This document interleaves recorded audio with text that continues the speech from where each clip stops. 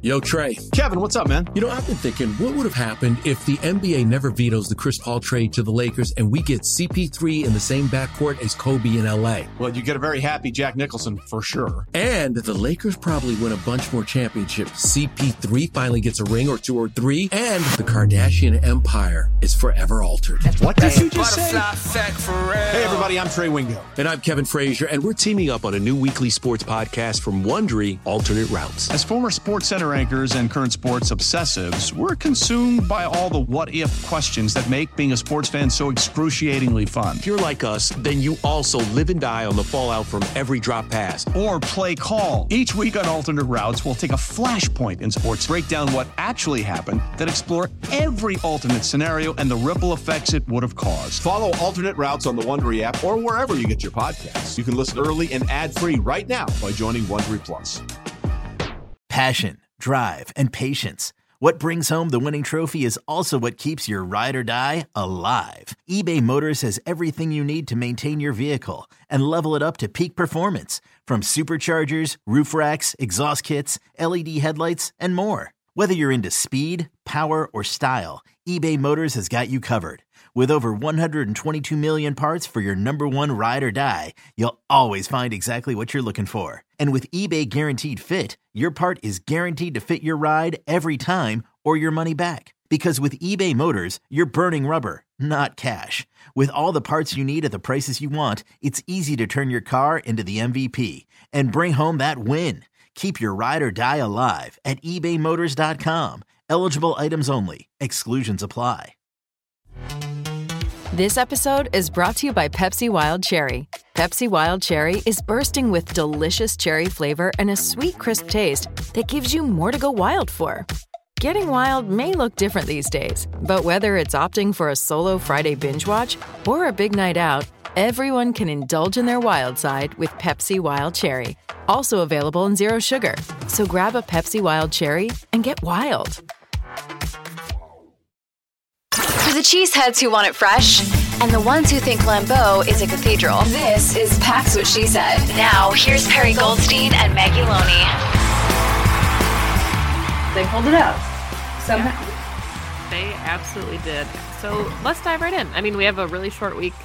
We got a quick turnaround on Thursday night. I think initially we were all hanging out pregame, saw the reports that Jair was out, Christian Watson, Aaron Jones. And it felt a little bleak. Like, that's not the supporting cast that you want for a young quarterback making his debut at Lambeau Field. And for 3 quarters, it really seemed like those were pieces that were missing. But the Packers pulled it off. So let's talk about some impressions from the offensive side of the ball. Yeah, I mean, it was definitely probably one of the more inconsistent days that we've seen. I know PFF and a few other stats only attributed like 4 drops on the season or something to Packers receivers. I felt like there were 4 drops in this game. In the half. In a half. Like, they kept shooting themselves in the foot. There were a ton of penalties. I felt like every time, at least in the first half, every time they would get some kind of forward progress, they'd make it to midfield or they'd make it to like in the 40s of the Saints territory, something would happen. And not that the Saints would do anything to the Packers. The Packers would do something to the Packers and they would get backed up out of field goal range. So it was an incredibly frustrating first half to watch.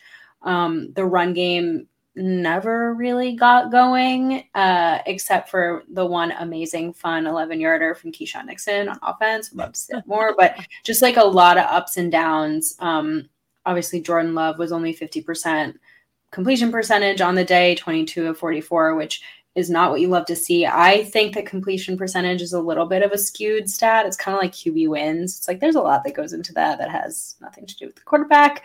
But the offense also had some really lovely moments. And I think in the end, it was Jordan Love and the offense resiliency that won them this game.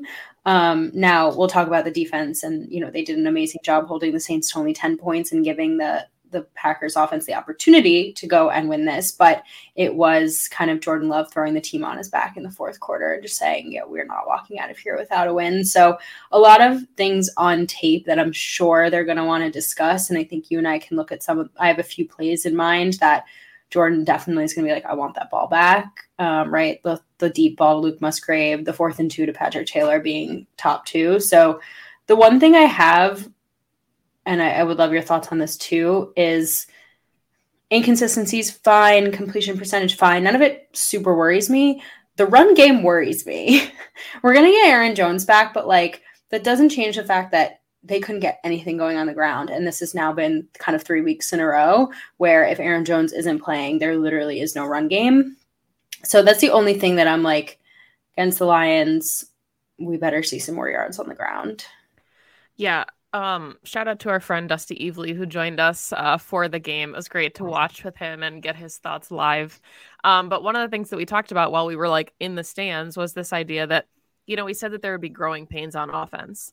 What of this offensive performance do you attribute to growing pains, and what are, you know, what's attributed to Jordan Love not having his entire left side of his line and right. 2 of his best playmakers? So that's kind of a really interesting conversation too, because we haven't yet seen this Packers offense at what is supposed to be full strength. We might see that on Thursday. We'll talk about it when we do our Lions preview, but getting glimpses. And it's been fun, right, to see like Dontavian Wicks has had a couple really good weeks strung together. Romeo Doubs looks like he could be a wide receiver 1. Luke Musgrave obviously getting a ton of opportunities. Jayden Reed. So there's a lot of fun things to like on this offense, but absolutely, it's kind of hard to tell, like, is it the rookie growing pains and like the missed connections, guys not being on the same page, or, you know, is there more to it? The run game, though, absolutely a problem. And I think, you know, you look at, I was thinking about this. A.J. Dillon's stats, 11 attempts for 33 yards, 3-yard average. But if you take away the 114-yarder that he had, that means that he ran 10 times for 19 yards. That's a 1.9-yard average outside of the 114-yarder. Great. That can't happen. You just can't do that. And Andy Herman, a bunch of guys broke down, you know, videos of it, even live, like at the stadium, you could see where the hole was. And I don't know if it's a vision issue or, you know, if things are closing too quickly, because he's not a speed back, right? There's some holes he's not going to hit like Aaron Jones can, but it's a concern. It's a big concern. There were a few. And if like you and I can see them with our naked eye from the stands, from row 45, right? From row 45, like that, you should be able to hit that hole when you're on the ground. I'm so glad you brought up the kind of the balance between, is this injuries versus growing pains? And I do want to say, I think that there are certain moments where, you know, Samori Toure had a few drops. You get a Malik Heath who hasn't been able to like get a catch in this game at least. And you just know when Christian Watson is fully healthy, when Aaron Jones is back, like those guys are just not going to be on the field as much. And so you like to think that like you're replacing that non-production with higher production from their starting players. So I think there's a lot to look forward to in this offense.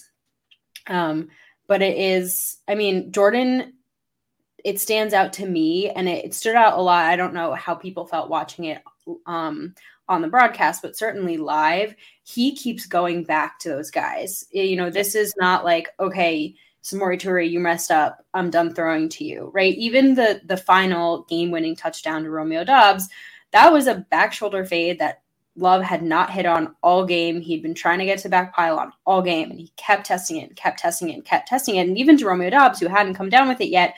And then finally, you know, they hit on it and they end up winning the game. So it's really fun to see a quarterback who's kind of like, all right, I trust you all. We're going to run this and we're going to hit it eventually. Because maybe next time now he knows exactly where to put the ball. The receivers know exactly where to be and what the timing is when it worked. So that was fun to see as well, but it was definitely incredibly frustrating. I think, you know, Jayden Reed pretty much dropped a touchdown through his hands in the end zone that we were in. So you want to see those things cleaned up for sure. But he's spreading the ball around. Hey, it's Kaylee Cuoco for Priceline. Ready to go to your happy place for a happy price? Well, why didn't you say so? Just download the Priceline app right now and save up to 60% on hotels. So whether it's Cousin Kevin's Kazoo Concert in Kansas City, go Kevin, or Becky's Bachelorette Bash in Bermuda, you never have to miss a trip ever again. So download the Priceline app today. Your savings are waiting. Go to your happy place for a happy price. Go to your happy price, Priceline. Yeah, he really is, and everybody's getting involved. And I think you kind of have to when you're without Aaron Jones and Christian Watson. So really curious to see what the offense kind of continues to evolve into. Really fun, of course, like you mentioned already, to see Keyshawn Nixon get in there on offense. We know what Matt LaFleur is, right? And we know he loves to put creative things on tape. So I'm sure there's a lot that we saw in week 2 that he'll come back to in week 5, some things he did in week 3. You know, he's giving us different looks. And when he has his full arsenal at his disposal, I'm curious to see what happens there, and really interested to see what the what the running back rotation looks like, because Patrick Taylor has already been elevated 3 times from the practice squad. Yeah. So, you know, is there a conversation about adding him to the active roster? You know, do you kind of shuffle some things around? Because not on the ground, I think he had 2 attempts on the ground, but he had a couple, you know, nice catches that I think sparked some things on offense. So somebody's got to start making some plays in the running back room. And we know Aaron Jones obviously will be doing that when he returns, but you also can't have him shouldering the entire load of the running back room, because as we've seen, if he's out a game or 2, the running back, you know, there's no production there, and you can't run an NFL offense with 0 production from your running backs. No, you can't. And you also can't expect Jordan Love to drop back to pass 44 times in every single game like he did in this game, right? Patrick Taylor had 3 catches for 23 yards. And I do agree with you. It did feel like his catch and run for the first down was kind of a little bit of like a spark. It was kind of the start to their getting rolling, and then finishing off the game with that amazing 18-point run. I also think, and we talk about this very often, is like, you can't put the entire load on Aaron Jones. Like, they have always had this running back rotation. Matt LaFleur has always wanted to bring in multiple different kinds of backs who can do different things. And so right now, if you do have Aaron Jones, you're very one-dimensional. Now you're an amazing one dimension because Aaron Jones is phenomenal. But at the same time, you know, look at him. He tweaks his hamstring and he's out 2 games. Like, if he's doing a full workload, you have no idea what that's going to do to his body. He's never had to be that back, even though I think is fully capable of being that back. So something, I'm just kind of reiterating your point here, which is like something has to give. And at what point are you just like, sure, sign Patrick Taylor because, you know, we have to, and we don't want to lose him and he's bringing some juice, or, you know, give Emmanuel Wilson a few more rushing attempts. He only had 2 for 6 yards. Like, someone's going to have to get in there and start making some plays on the ground, especially for a team that, I mean, they're running their play action without a run game, which is very funny, but like eventually, like, a team is not going to bite, right? Because you're not running the ball, and you're going to have to start running the ball in order for like the rest of your offense to operate.